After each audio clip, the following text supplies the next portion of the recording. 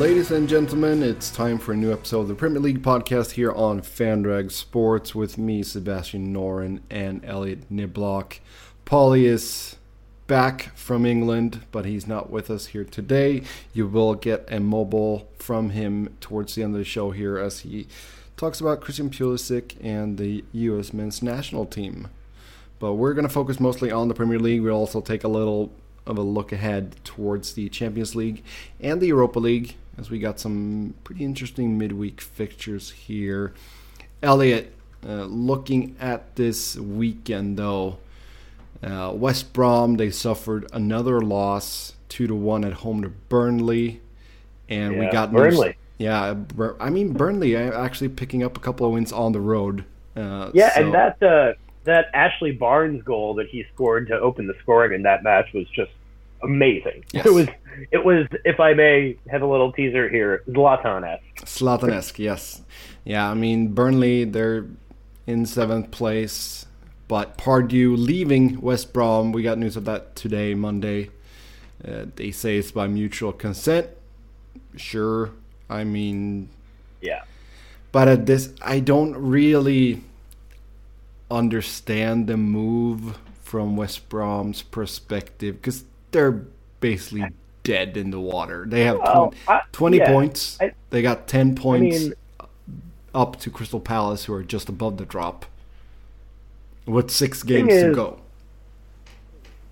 The thing is that sometimes when a manager leaves by quote-unquote mutual consent, the reality behind it is that, you know, they shake hands and then they give each other the finger as they turn around to walk away, right? But, that was very much the case with Mourinho's previous departure from Chelsea, right? You know, but it makes sense to me that Pardew would leave, right? He recognizes that the results haven't been good enough, so it's a little bit of a mea culpa on his part, but it's also who wants to watch the ship go down in flames? And I think it makes sense. He's going to be sad about it, obviously. Nobody at the Hawthorns is going to be happy about it either. But, maybe the caretaker manager will get him a couple extra points. But we've spoken a lot on this show about the relegation battle that has been brewing. But I think that after this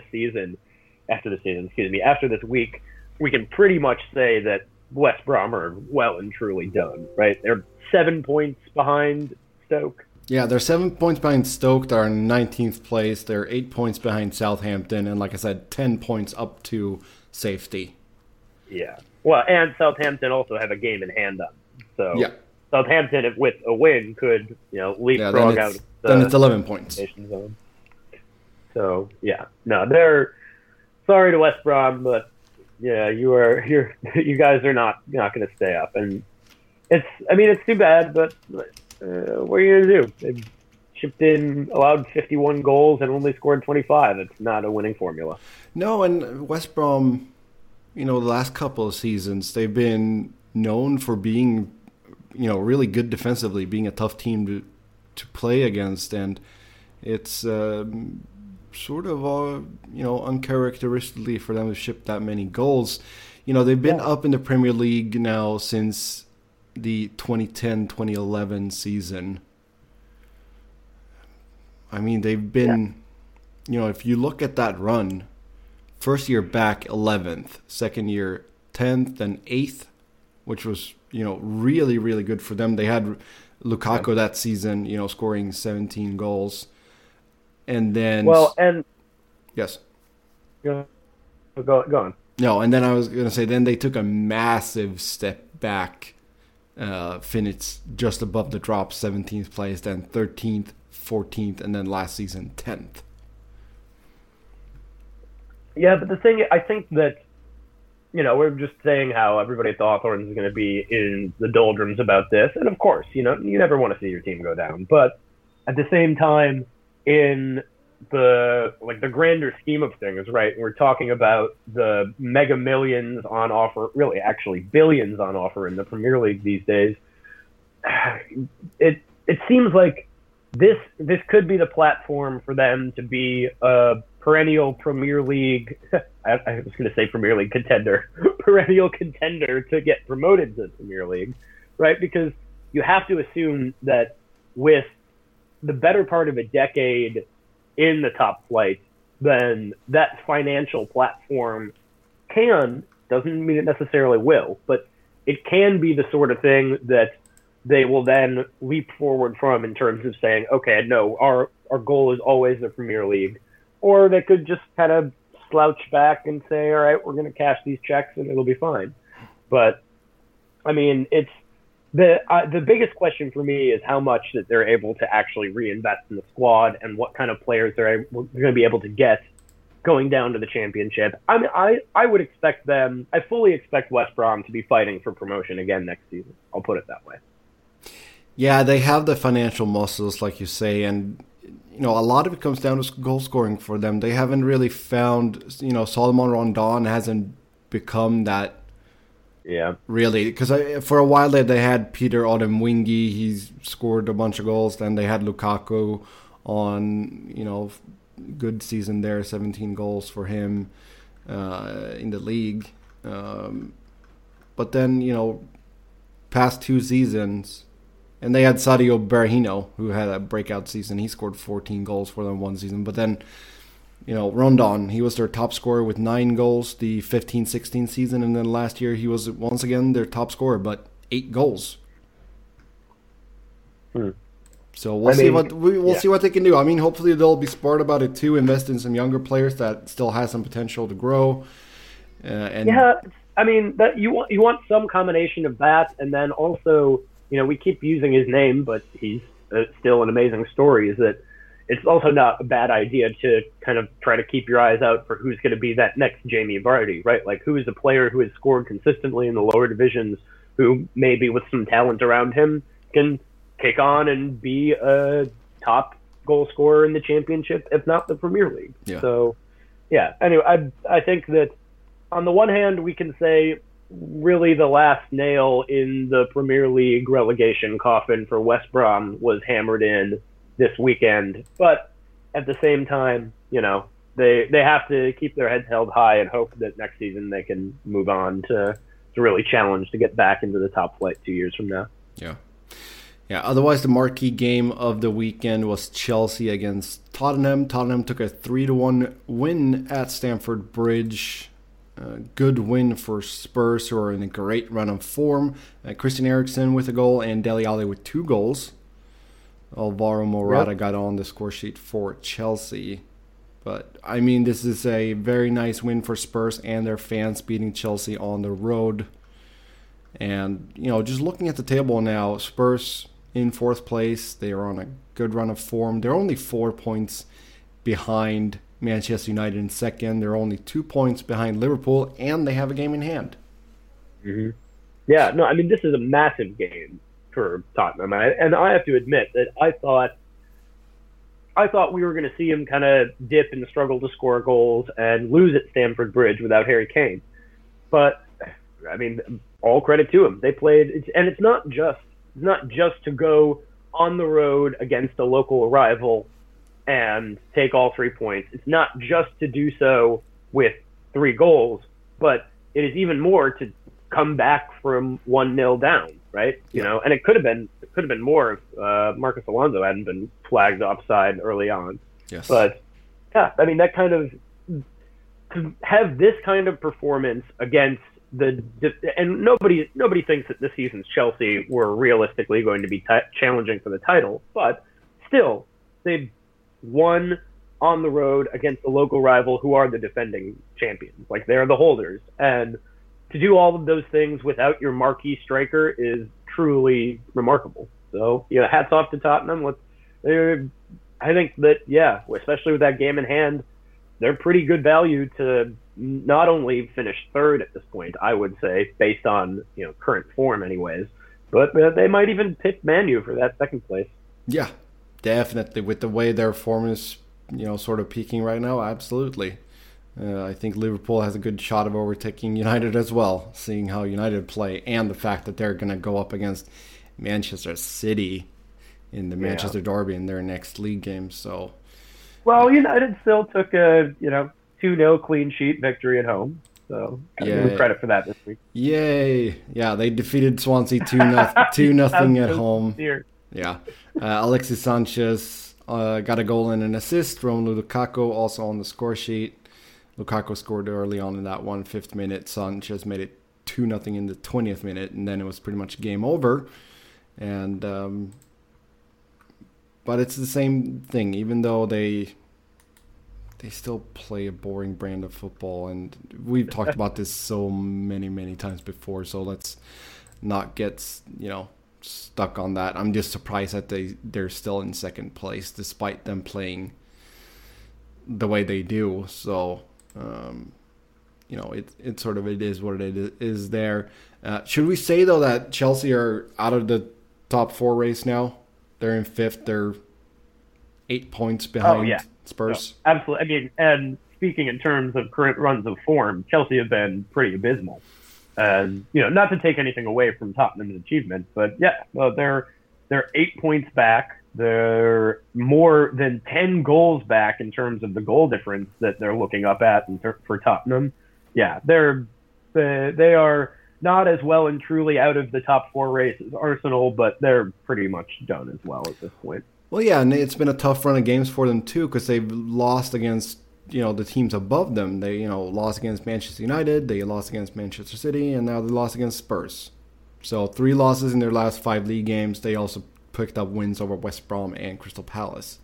So that's the story with Chelsea. We've heard more rumors come out that Antonio Conte will not be with the team next season. His former teammate Gianluca Vialli speaking that he's almost looking forward to leaving the club. So we'll see what happens there. I think Conte is still going to be in very, very high demand if he does end up leaving.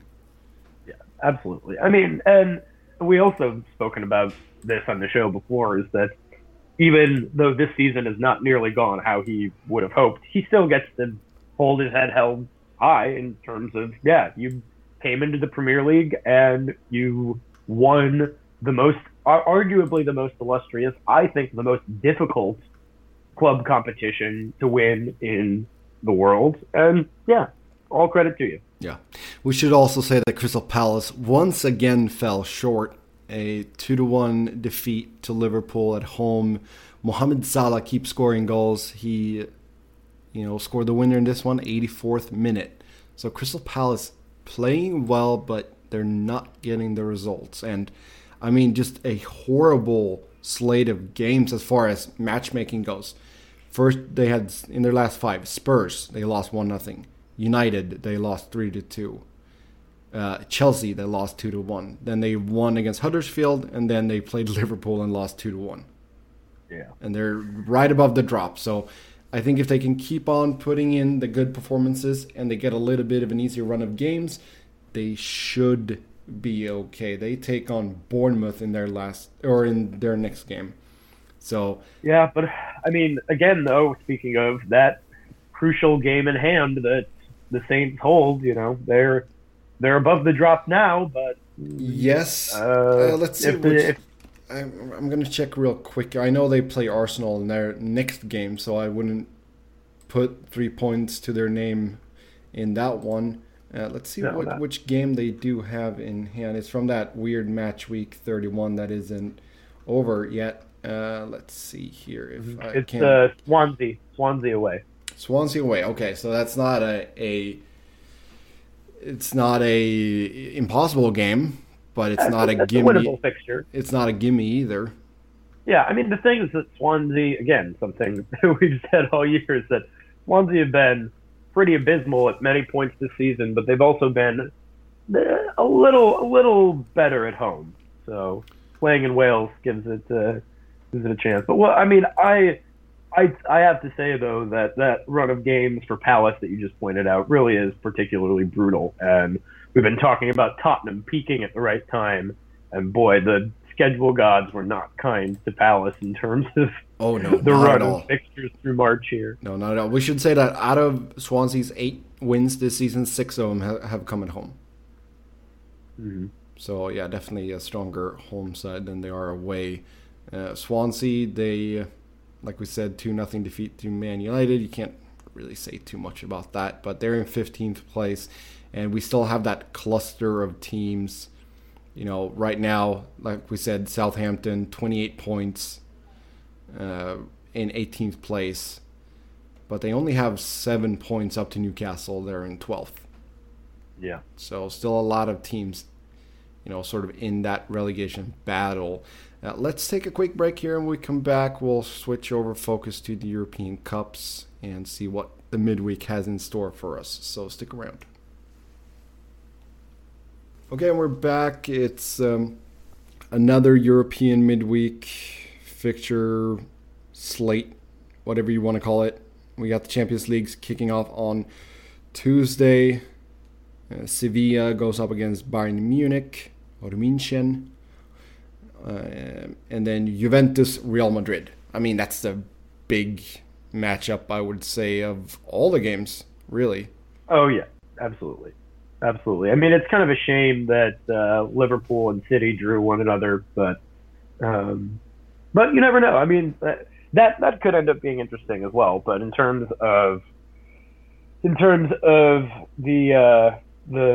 kind of, the Champions League, of course, likes to bill itself as this amazing theater of mega stars, but they certainly will be on display for Juventus and Real Madrid. Yeah, the other. I don't know. Yes. Go on. The other quarterfinals on Wednesday, that's Barcelona against Roma, and like you said, Liverpool, Manchester City. Sevilla, I mean, they did a good job knocking out Manchester United in the round of 16. Bayern Munich, I mean, they just destroyed Besiktas. Yeah. So, I mean, and the form that they're in too. What did they defeated Borussia Dortmund 6-0 over the weekend? Yeah, that was brutal. It's tough days at the Waldstadion. So Munich coming in good form in that one. I mean, Juventus, Real Madrid. Do you think? I don't know. I mean, I actually think that technically the bookmakers have Real Madrid as slight favorites in this one, but I wouldn't be surprised to see Juventus. Well, you can't really say take all 3 points, but take the wins in the first leg playing at home. Yeah, it's sort of an interesting matchup there. Barcelona, huge favorites in that one. And then you gotta give the edge to Manchester City against Liverpool, just with the firepower. I mean, both these teams have great firepower going forward, but I feel like City are a little bit better at the back than Liverpool. Something that we can just look at as far as the Premier League goes. In 31 games, Manchester City, they've scored 88 goals and they've allowed 21. Liverpool, they've scored 75 and allowed 35.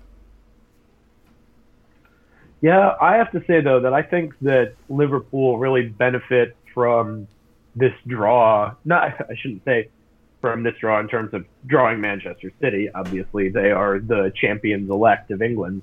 But they benefit insofar as they get to play the first leg at Anfield, right? And I think that if they can, with that firepower, really come out of the gate and end up knocking in a couple of goals, maybe squeak out a 2-1 victory, then, at least they can go to the Etihad with everything still to play for, right? Whereas I think that had the first match been in Manchester, you would only fairly and rightfully expect City to blow the doors off Liverpool, and then a little harder to take a 4-0 loss into the second leg and really believe that you've got a chance. But yeah, Mohamed Salah, we should say, he leads the Premier League Golden Boot race, 29 goals so far.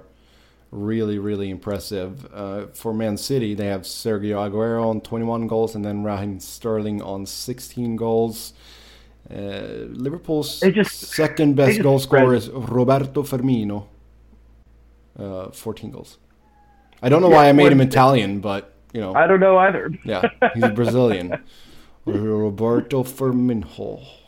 I don't know. Yeah, but I mean, the thing about City is that even though they don't have, they're not going to have a 30-goal striker, and I would be shocked if Salah didn't hit 30 by the end of the season. they just spread the love around so well. I mean, and their game this past weekend was perfect for that. It's just Sané, Sterling. Everybody gets on the score sheet. Everybody takes it. Yeah, and if we look at the assist league, you got Kevin De Bruyne, Man City, 15 assists. Then you got Leroy Sané, 11, and David Silva, 11. That's your top three. Those are like FIFA video game stats, right? No, it's really impressive what Man City are doing this season, and we'll see if they can. I mean, if they would go and pull the double, that would be incredible. I mean, it would be horrible for me personally, but as far as putting Manchester City on the map as one of the best teams in the world, I mean that would do it. You pretty much jog home the Premier League and then you would win the Champions League. Yeah. Then there would be no discussion about Manchester City being one of the biggest clubs in the world. Well, hey, come on now. Like, it's not it's not just that. You can't forget about the most illustrious trophy, the Carabao Cup. Yes, the Carabao Cup. They do already have a trophy. Yeah. I mean, and the thing is that, like, but if they compete in the double, as you say, it would still be a treble, and yes. That's incredible. Yep. Yeah, it's not as good as United's treble, but it would still be a treble. Had to get that little dig in. Yes, had to. So, yeah, a lot of good things to look forward to in the Champions League. As always, that's on Fox. On Thursday, we got the Europa League. We'll focus mostly on Arsenal, of course, as they take on CSKA Moscow at home in the first leg. Is that a good or a bad thing? Honestly, it's really hard to say. I would kind of be inclined to say the same thing about it as I did about Liverpool playing City at Anfield, but for a slightly different reason insofar as, Manchester City are just so deadly at home, whereas it's not that, take nothing away from CSKA Moscow, but at the same time, they're third in the Russian league. Manchester City are going to win the Premier League, and it's not so much that I would be really, really nervous going in to face the likes of Sané, Sterling, and Aguero playing out of their minds this season as they have, but more just Arsenal's remarkable ability to implode and doing that on the road. I mean, similar to, when they absolutely collapsed against AC Milan 5 or 6 years ago in the Champions League, and then played the second leg at home and almost turned it around. But yeah, being able to just put in a solid journeyman performance, try to get a 2-0 victory, even a 2-1 victory isn't the worst, then kind of carry that into Russia and try to nick an away goal. So. Yeah, I mean, Moscow, they have, maybe not as many household name players, but they have a lot of Russian internationals. And they got my Swede Pontus Wernbloom. Right now, he's in the latest game. They took a 2-1 win over Rostov. Wernbloom was playing as a striker. He scored the winning goal. He's sort of been all over the place. Usually, he's a defensive midfielder. I know he did play because this goes way back. Because Pontus Wernbloom, I have his CSKA Moscow jersey hanging up on my wall here. He used to play for IFK Gothenburg, and one of my favorite players. But yeah, I've been jumping all over the lineup. He's been playing center back in one game, then defensive midfielder. Now he's up playing as a striker. He is one tough player to play against. He is bone hard. I love him for his determination. He's not the fastest guy, but always plays with, his heart on his sleeve and really goes in full throttle. It's funny to me that you mentioned that, because they have another player who is the fastest guy in Ahmed Musa, the Nigerian forward on loan from Leicester. But he's a little bit of the Usain Bolt. He can just run past everyone, but then what's he going to do with it? It's never totally clear. No, that's true. And I mean, players like Alexander Golovin, one of Russia's more prominent prospects, 21 years old.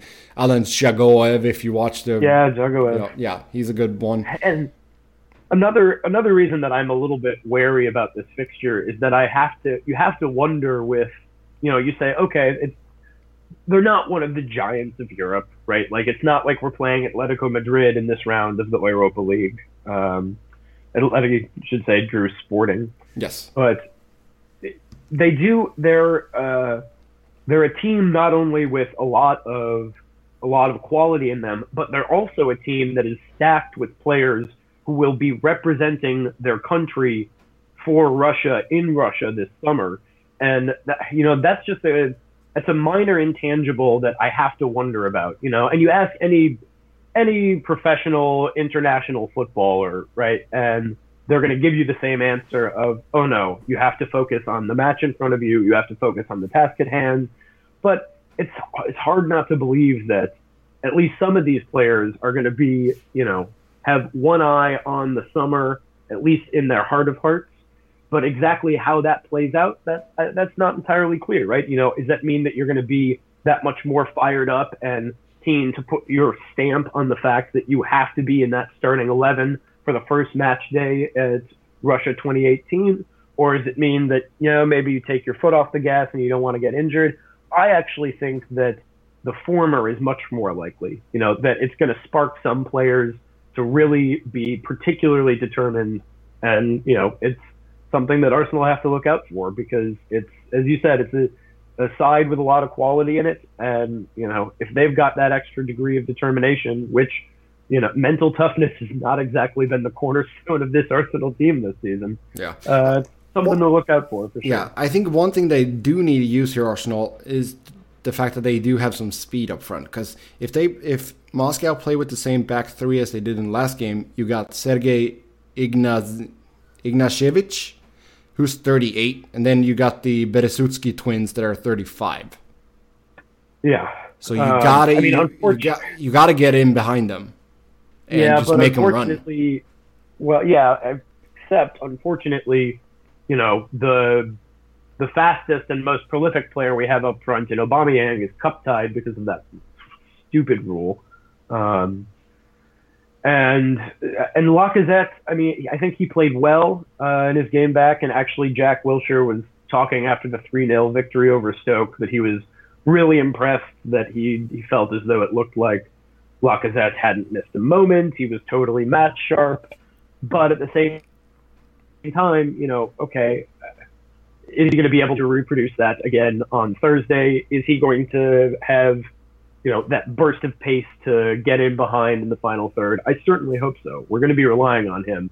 And all credit to Danny Welbeck for having kind of slotted in and helped keep the ship afloat thus far. But this is 100% Lacazette's game to win. Yeah. Yeah, we should also say that Moscow has a player named Nacho. So there you have it. Yeah, it'll be interesting. Let's switch gears once again. Let's move over to the MLS real quick because we got to talk about Zlatan's debut for the LA Galaxy in an incredible game against LAFC, the El Tráfico derby, the first one between these two sides. And I do kind of love that it's like, in New York, it's the Subway Series, and in LA, it's El Tráfico. Yeah. It's because they call it the highway face-off in hockey when it's LA against Anaheim, or freeway face-off. I don't remember. But I think it's the freeway. Yeah, freeway face-off. But El Tráfico, anyone who's ever driven in LA can attest to that. The traffic is absolutely horrendous. So it's sort of a funny thing there. El Tráfico, and it turned out to be one heck of a game too. Yeah, LAFC went up 3-0.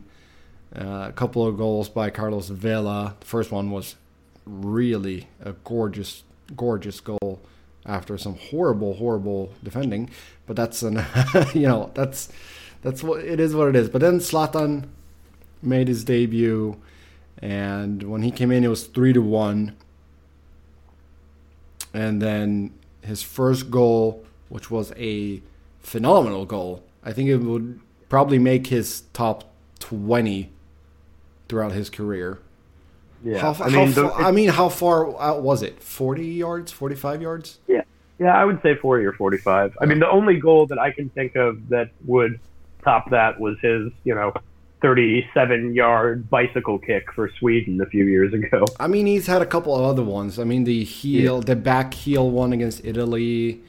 He scored so many nice goals. I mean, YouTube Zlatan goals, and you'll see a whole slew of amazing goals. But yeah, I mean, he tied the game up, and then he scored the winner. LA Galaxy goes on to win 4-3. Yep. Yeah. And the thing is that, however, just how incredible that third goal, his first for the club, third in the match for LA, for Galaxy, I should say, was in celebration. He still tore his shirt off. Oh, yeah. Like, I don't care. I'm getting a yellow card. It doesn't matter. The lion is here. Yeah. Yeah, and I saw a lot of responses that said, Zlatan, welcome to MLS, and then, actually it's more MLS, welcome to Zlatan. Yeah. No, it was amazing to see. Hopefully, like we said, he can keep things going and, put some more eyeballs on the MLS. That's always a positive thing. Yeah, I think so. And all the haters that says, oh, he's going to a retirement league, that's really a lazy statement, because besides Zlatan, a lot of and he's not even a designated player. They're using the target allocation money for him. But I mean, the DPs that are coming in now generally are under 30. So. Well, and I was at the Chicago Fire Portland Timbers game this weekend, and it was fascinating because they deployed. Speaking of designated players, they deployed Bastian Schweinsteiger as a sweeper in that game. And he was actually really effective in that role. Well, the thing is that his soccer mind is incredible. Bastian Schweinsteiger is one of the most intelligent players that we've had during his, professional career. And it's just that he's never been a speedster, and when he lost a step or two, you could really see that towards the end of his time at United. That if he only had that one extra gear as far as speed goes, I think he would have had a much more successful stint in the Premier League. He's a phenomenal player. And that's what I really felt, just kind of watching him, for some of of course I was a Timber supporter, so I was jumping and clapping and singing for victory the whole time, but I still was able to just kind of focus on how he read the game and how he, just watching him really, he's a player that I've had a lot of respect for a long time, right? It's impossible not to. He's a world champion. He's a defending World Cup winner, but watching him live was even, he didn't score any wonder goals. He didn't put in any crosses that were, truly inch perfect service, but just generally watching him, how he's both a student of the game and managed the game was impressive. Although I also, at the same time, I feel the same way about Diego Valeri. So he's not quite the legend of Bastian Schweinsteiger, but he is the defending MVP and also a really nice guy. Yeah. No, I think Schweinsteiger, hopefully he'll go into coaching after his career is over, because I think he could do a lot of good work with young players. Oh, absolutely. Absolutely. Then we'll see if it's, to the riches of Bayern Munich, or if he goes somewhere else. Maybe stay in the US. That would be nice. I think that he'll end up at Bayern eventually. Yeah. I think a player like that would be great to have, though, for the US. Yeah. So we'll see what happens. Hopefully he'll still play a couple more years. We're going to round things off here with Pauly and his mobile take, which is regarding the U.S. men's national team. So have a listen to that, and we'll talk to you again later in the week. As always, you can find us on Twitter. I'm Seb Noren. Elliott is Keith was better, and Pauly is P. Kwestel. So we'll talk to you again soon. Until then, have a good one. Bye-bye. Hey guys, it's Pauly, back from a brief 2-week stay in London. Lots to recap. kind of missed a bit, so we're going to backtrack. Not much to talk about in the Premier League this weekend. All the good teams won, all the bad teams lost. Chelsea, I'm officially ready to declare them dead out of the top 4 race. It's City, United, Liverpool, Tottenham in some order. Tottenham and Liverpool probably jump over United because Jose Mourinho sucks. But I wanted to backtrack now real quick onto the U.S. men's national team, who did beat, I think it was Paraguay. It was somebody. They beat them 1-0 in a friendly, in one of the more meaningless friendlies you'll ever see, mainly because, again, we still don't have a manager, so what exactly are you doing? And this was even more emphasized when the roster came out and we left Christian Pulisic off of it, and then actually went out of our way to give a reason for that couldn't have been dumber. Now, again, I'm not going to get too head up over heels about this because it is just a friendly and it is ultimately meaningless. But we are trying to reshape this team for the foreseeable future. And like I've always said, it's good to give players a look, but at the same time, you also need to know how they look next to the real players. So right now, we don't know who our manager is going to be. We don't know who the team is going to be. But we do know that it's going to be built around Christian Pulisic. And it's great to see Bobby Wood out there, and it's great to see Will Trapp out there, and it's great to see Tim Wee out there. We need to know how they play next to Christian. We need to know where Christian fits in with these guys. We need to know how do we create the best team that maximizes all of these guys' talent, or who doesn't, or who, because Christian's there and their games don't mesh, who needs to be on the bench to come in as a sub or something else of that nature. That's what we need to learn. And by leaving him off the team, we don't learn that. You only get so many games, and you should be taking advantage of every single one of those games. Even if you're going to bring in a new manager, it's just familiarity on the pitch that's going to bring him. So now, if this was September or October or something, if this was a difficult time period, I can understand leaving him off. It's March. You had a lot of Europeans out there. All the European teams are playing. And the U.S. said they decided to leave Christian off so he could stay at Dortmund to prepare because they were playing Bayern Munich at the weekend. Are you serious? Bayern Munich is literally Borussia Dortmund. I get it's a big game, and it's got a name. It's their Klassiker, and it's much hyped. It's their least important game of the season. Bayern's going to run away with that lead, which they already have. Dortmund's most important games are against everybody else. They're against the other teams that are at the top of the table as they fight for the top 4, and they're against making sure you beat up on all the minnows because everybody's going to play Bayern and everybody's going to lose. It's their least important game. And guess what? You left him home, which hurts our team because, again, a lot of these players came up in the youth system together. Christian didn't. Christian didn't play with them in the youth system. Christian jumped from the youth system to the senior team when he was 17. So he doesn't have that familiarity with them. You need to give them that. And you just missed out on a game that, by the way, Dortmund lost 5-0. Wasn't even close. So, look, am I making mountains out of anthills? Yes. But U.S. Soccer, don't piss on my leg and tell me that it's raining. Just be honest and just be like, we don't really care. Or don't tell me we need to let Christian prepare for Bayern Munich, which is Dortmund's least important game. He is the star and the future of the team. Give him the caps now. Let him get as many games as he can so he can inflate his goal tally the same way that Josie Altidore has scored like 40 goals in friendlies. Let him inflate his goal tally so he could rightfully become our leading scorer. Also, side note, back to London. You know the World Cup is coming near because the England hype machine is roaring into gear, and it couldn't be better. Now, usually it's about individual players. This time it's about Gareth Southgate and his new system. Playing a back 3 with Kyle Walker tucked inside as part of the central thing. Alex Oxlade-Chamberlain slotting into the middle. They're getting so hyped that England's playing different. Now, I do agree. It's good that England are playing different. But let's calm down here. The Dutch are terrible. You couldn't beat Italy. It's going well, but oh boy, am I looking forward to this one crashing and burning.